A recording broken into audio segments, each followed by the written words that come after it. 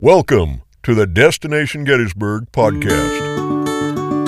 Hi, good to be here with you, and thank you for joining me. I'm Rick Kennis, and today is this is our first episode, our first official episode of the Destination Gettysburg podcast. And as mentioned before, and it's no secret, you can see right in the title of the episode that it is all about a brand new museum coming to Gettysburg. Well, by the time you listen to this, it might already be open. On April 15th, 2023, Beyond the Battle Museum will open up to the public, okay? And that is going to be telling the remarkable story of ordinary eyewitnesses, their extraordinary experiences before, during, and after the Civil War.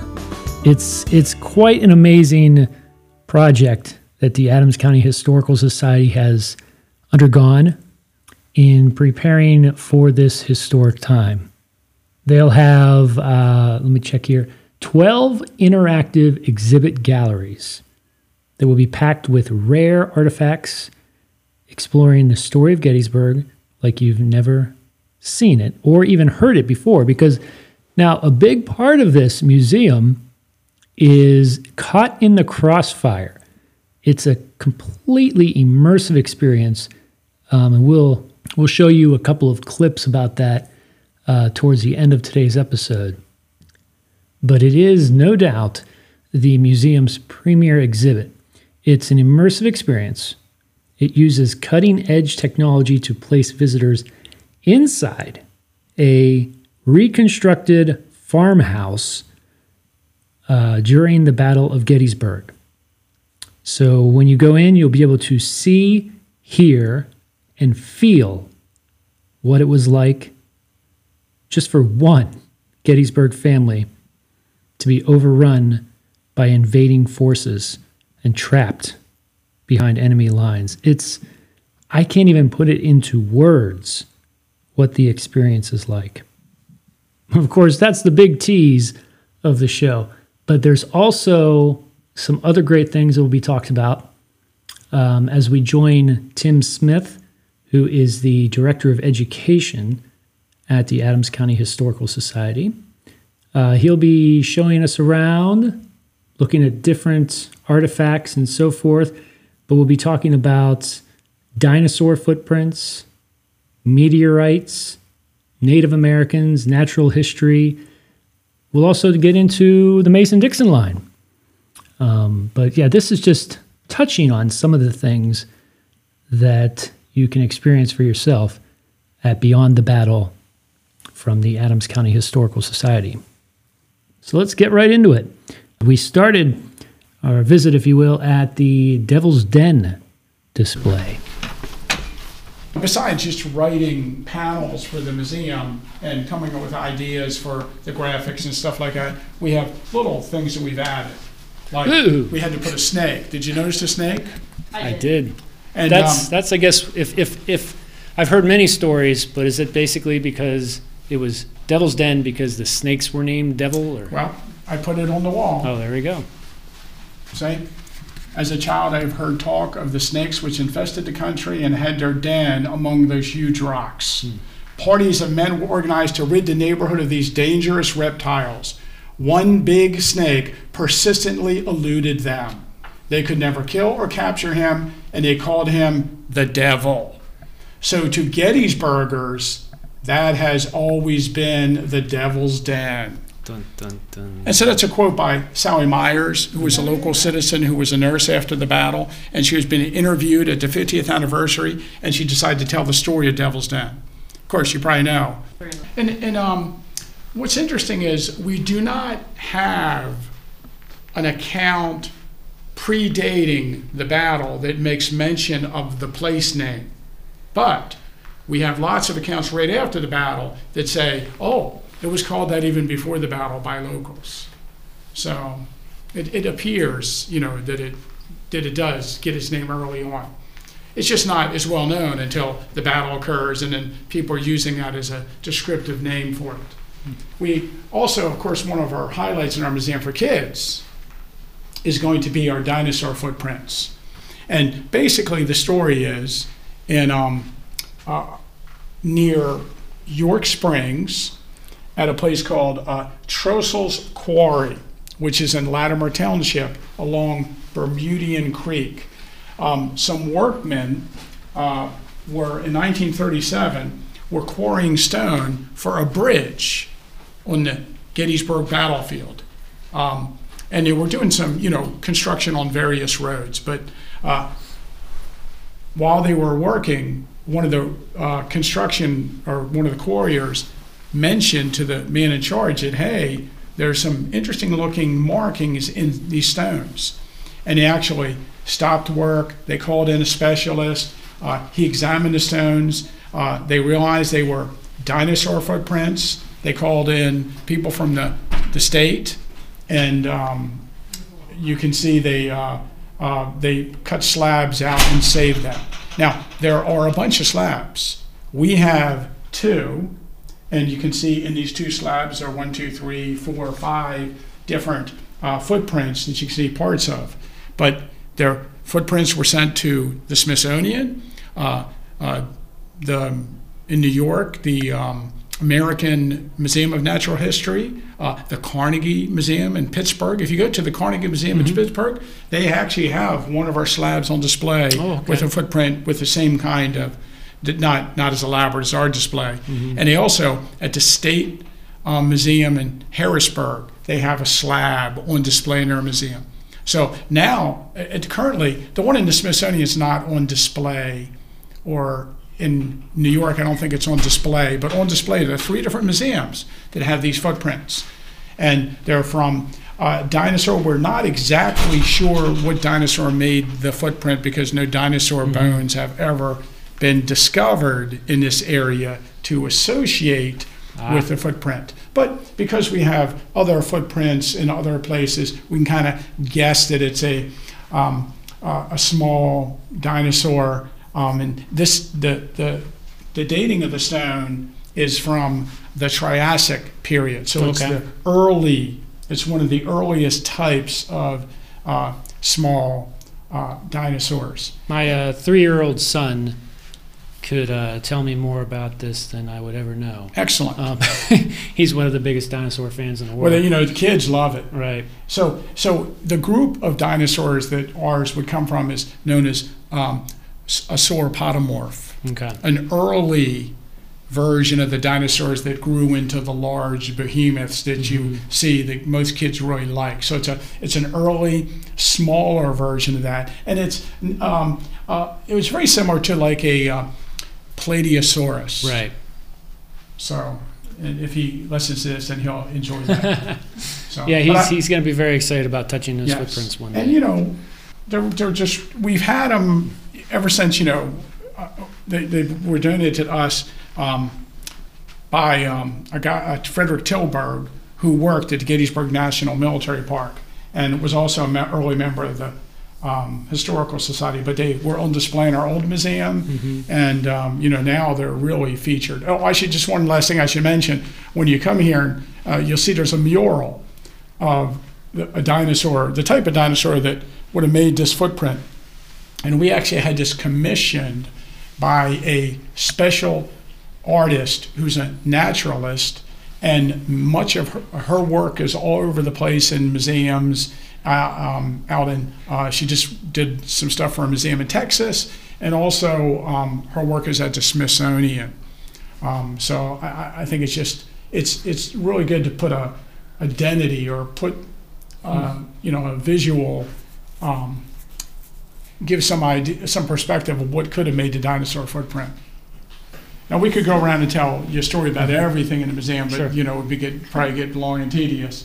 But you would be here all day. Yeah, one of our favorite things is the piece of the Mountjoy meteorite.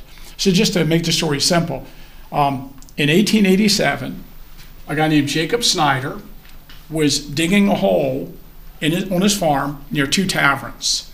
And he was trying to plant an apple tree, and he hit something, and it was unusual looking. He dug it up. At first, he thought it was some kind of pure iron, and that maybe he hit a mine shaft, and he was going to make a lot of money selling this iron out of his yard. And he dug lots of holes and didn't find anything else. Immediately, his wife was like, "I think that's a meteorite." And eventually, a local school teacher came and looked at it and said, "Yeah, I think that's a meteorite." And so he contacted a mineralogist from Washington, D.C. The Smithsonian came up. They wanted to buy it. The stone was about 800 pounds originally. He wanted to sell it. The Smithsonian wouldn't give him the amount of money he wanted from it. He sold it to a collector. They broke pieces off of it and sold it. The largest piece, weighing about 500 pounds, was eventually purchased by the Natural History Museum in Vienna, Austria, where today the Mount Joy meteorite is displayed. We, in our collection here, have on loan a small piece of the meteorite loaned to us by the Natural History Museum in Vienna, Austria. One of our members went there and asked if they would give us this loan a number of years ago. It's like, come on, just give us a little piece. Yeah, sure. Literally, a little piece. It's a good size of the palm of my hand, maybe. So it's hard to imagine that something that came from space and, hit a farm in Mount Joy Township is now on display in Vienna, Austria. So in the span of just doing a little 360 turn here, I can go from a dinosaur footprint to an actual item from outer space. Yeah. And of course, this would be older. 3 to 5 billion years old. Oh my.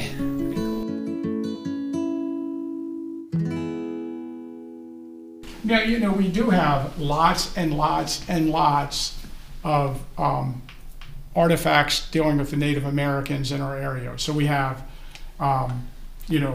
arrowheads and banner stones and projectile points and stone axes and drills and grinding stones. And so we wanted to put them on display somehow. We also wanted to show how many of these items we have and put a lot of items in a display case. But we also wanted to make it educational, so we divide them up by type of artifact, and we have a little explanation of what that type of artifact might have been used for. And also we have we have a little general description of what life was like at that time. So the fields along the creek systems still to this day yield Indian artifacts. This is early settlers or life on the frontier.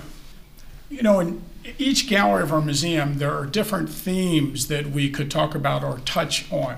And in this particular gallery, we wanted to talk about what it was like when the areas first settled, who were the early settlers, and some of the problems with early settlement. So we have stuff about things about land ownership. When the people came in here, how do you actually gain possession of land? Like, who does it belong to begin with? And then the religious beliefs of the early settlers. We have Scotch-Irish Presbyterians, Germans, Catholics, and Lutherans. And, we have displays on some of the early churches. And then, of course, are we part of Maryland? Are we part of Pennsylvania? The whole debate over where the Mason-Dixon line should be. And so we put the story of the Mason-Dixon line. And in this particular gallery, again, one thing, unfortunately, since I'm doing the talking, you get different stories about me and what I liked. But I wanted a Mason-Dixon marker. I saw that there's places along the Mason-Dixon line, the line surveyed between Maryland and Pennsylvania in the 1760s, where the Mason-Dixon markers are missing, and they've replaced them over the years. Okay. And I saw articles about this, so I knew that people had molds of original Mason-Dixon markers, and we could probably get one. So we had a Mason-Dixon marker made. Now you might know that there's a marker every mile along the Mason-Dixon line, the line between Maryland and Pennsylvania. And every 5 miles, there's a crown stone.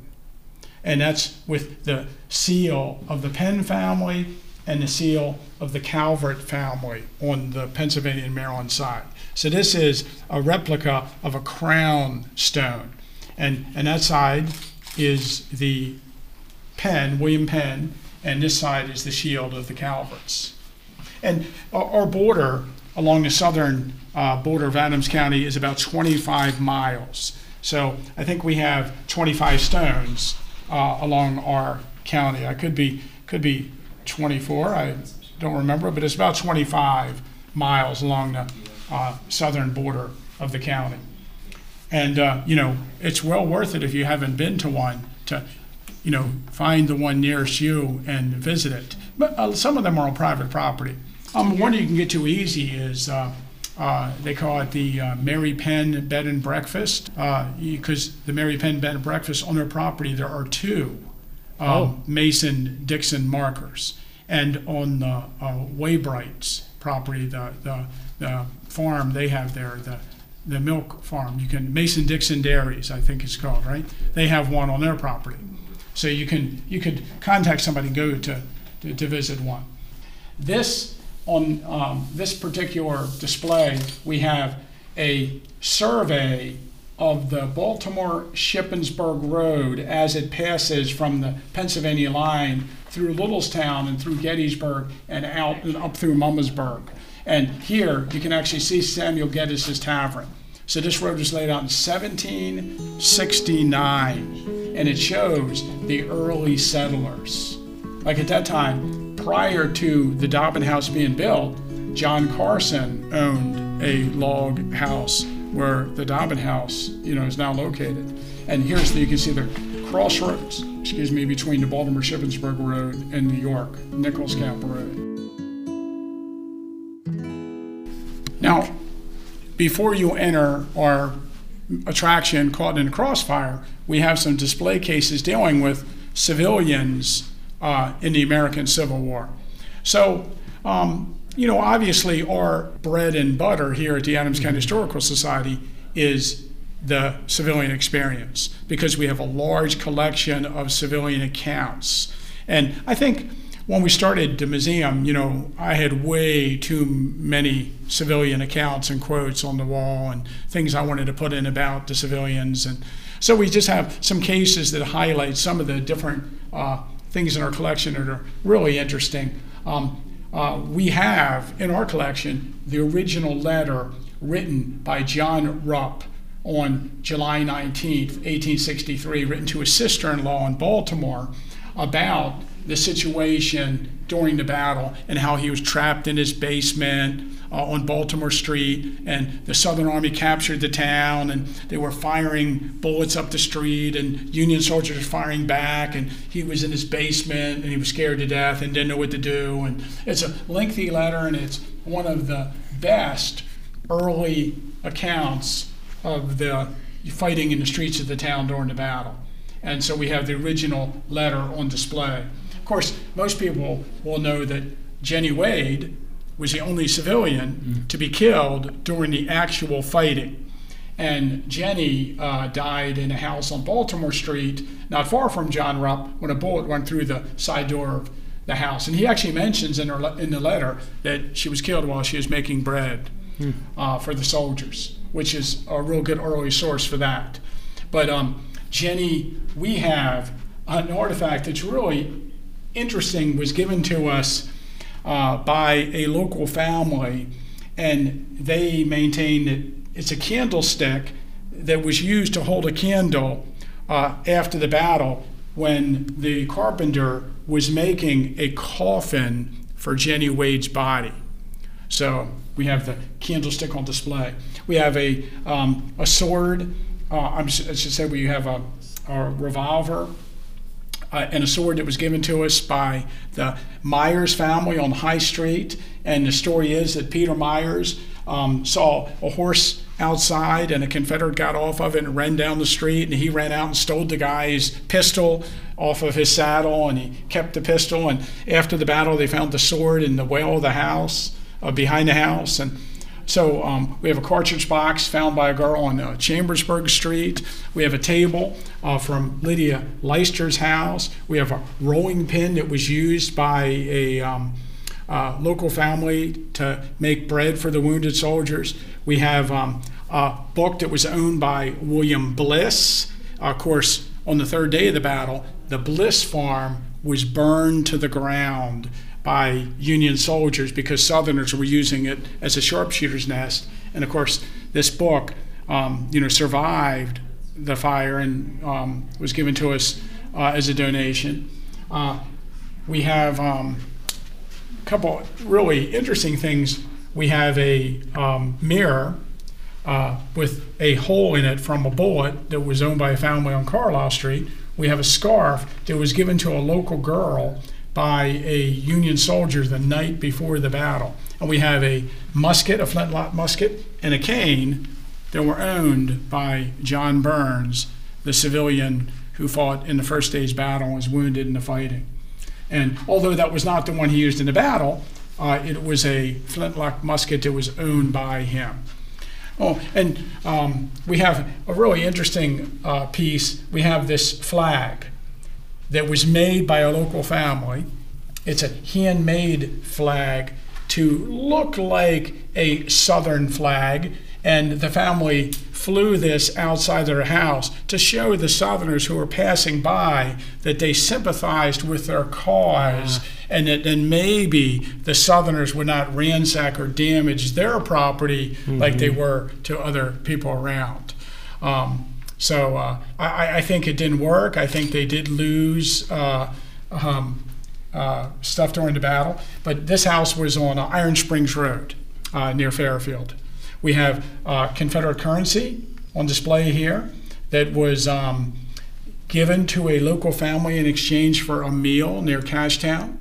And we have some items on display from Caledonia iron furnace that was destroyed on June 26 by the rebel forces before they marched towards Gettysburg, and owned by Thaddeus Stevens. So it's kind of interesting. This is amazing. And one thing I'm looking at here as I look at this display next to this makeshift flag is it says early demand for Kendall Hart. Am I pronouncing that correctly? Yeah, David Kendall Hart. Kendall Hart's reply.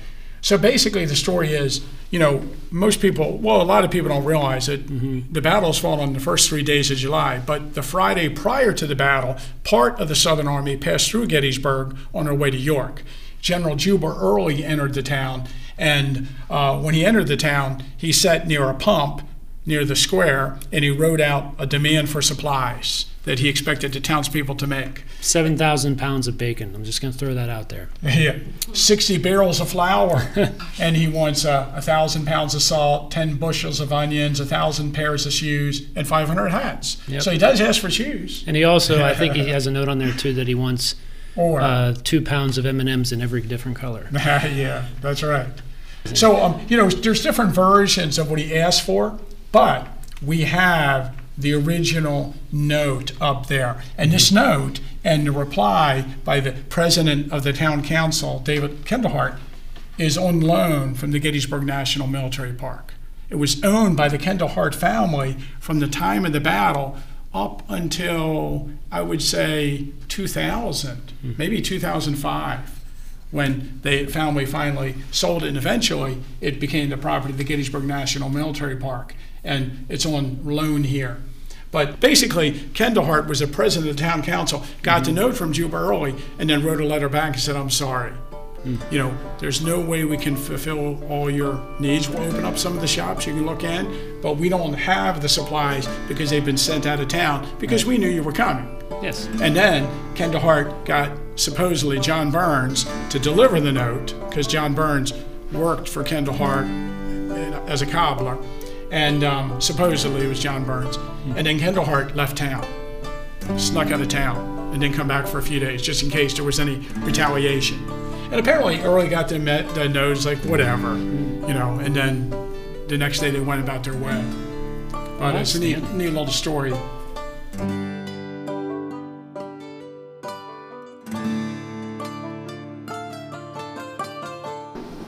The orders came at 4 o'clock for everyone to go to their cellars. Did you hear me? For God's sake, go in the house. The rebels are in the town. Get inside. Now!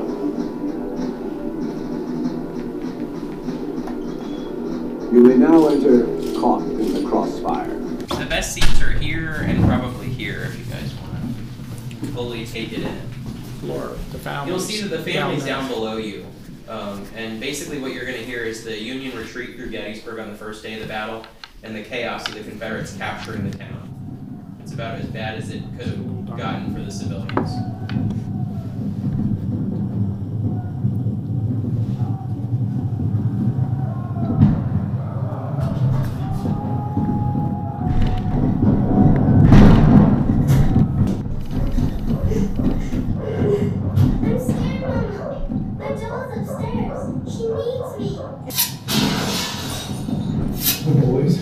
Running back through the town. It's awful. There are wounded men in the street. One man on a horse told me to keep inside, all of us. The rebels are coming. Mama, I'm scared.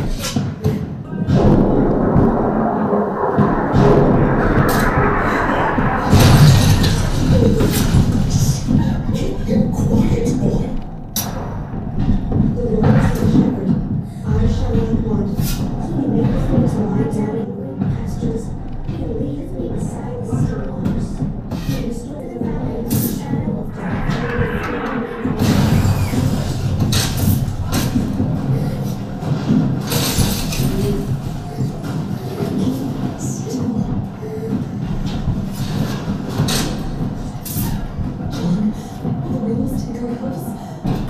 Open up! They're right on top of us! Help! Protect us.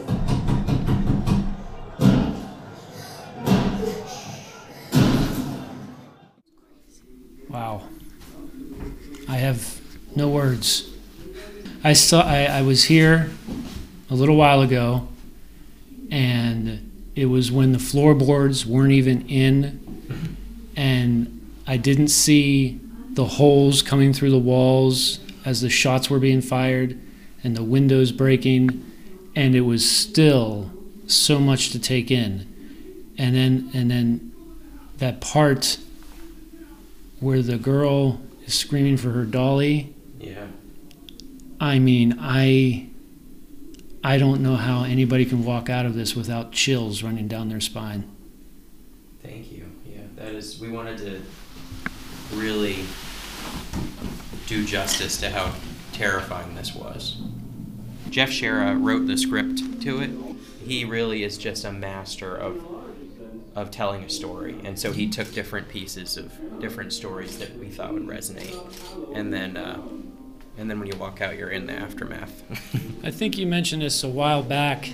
There will be a warning. Yes, there's a content warning on the front. We'll also have a docent out in the front to kind of set the tone. We all had ideas that we put towards it, though. And Indra had a lot of ideas, obviously. I guess I'm not so much into the immersive experiences. I was always into the quotes of the people. So I kind of supplied a lot of the quotes that he changed into really good narrative. But the dog is my idea. Except in my story, I think, my initial story, I think the dog dies in my story. Wow. You're Well, we thought that would be a little too much. You always have to put a dog in there dying somewhere, because whenever you're watching like a crime show on TV, they kill person after person, but then when they kill the dog, that's when you lose sleep. Right. Yeah, right. It's like, why did they have to kill the dog? That's right. So these are actually, Tim, do you want to explain the wall here? What we wanted to, I guess we wanted people, when they went into the house, to just think they were going to the house. When they come out, they can see that the house had been battered by the battle. And so we had, kind of bullet holes placed in the wall. And we were going to take some bullets from our collection and put them in there, but we thought they might be damaged. So these are actual bullets that I found myself. These are from my personal stock of bullets I found over the years, either eyeballing them or with my metal detector at hospital sites around the town. But so Now, people might look at it and think, oh, come on, that's a little too much. Houses weren't that badly damaged during the battle. So then across here in our aftermath case, you can see we have a photograph of the stock house on Washington Street taken in October of 1863, November 1863, and you can kind of see battle damage on the building and how bad some of these buildings were damaged. And then we have bullet holes in a bed, we have bullet holes in a sign from the street, we have wood from the battlefield that had bullets embedded in it, and we have relics and artifacts from the aftermath of the battle on display. So they can kind of visually see that we're not exaggerating too much.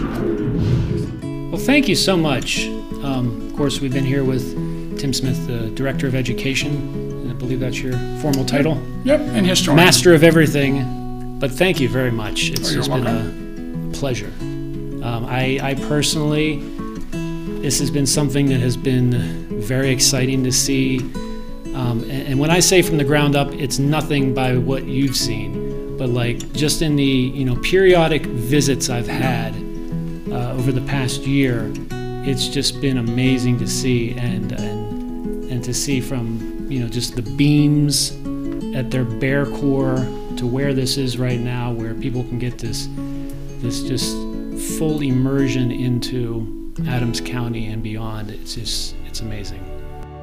Thank you for listening to the Destination Gettysburg podcast.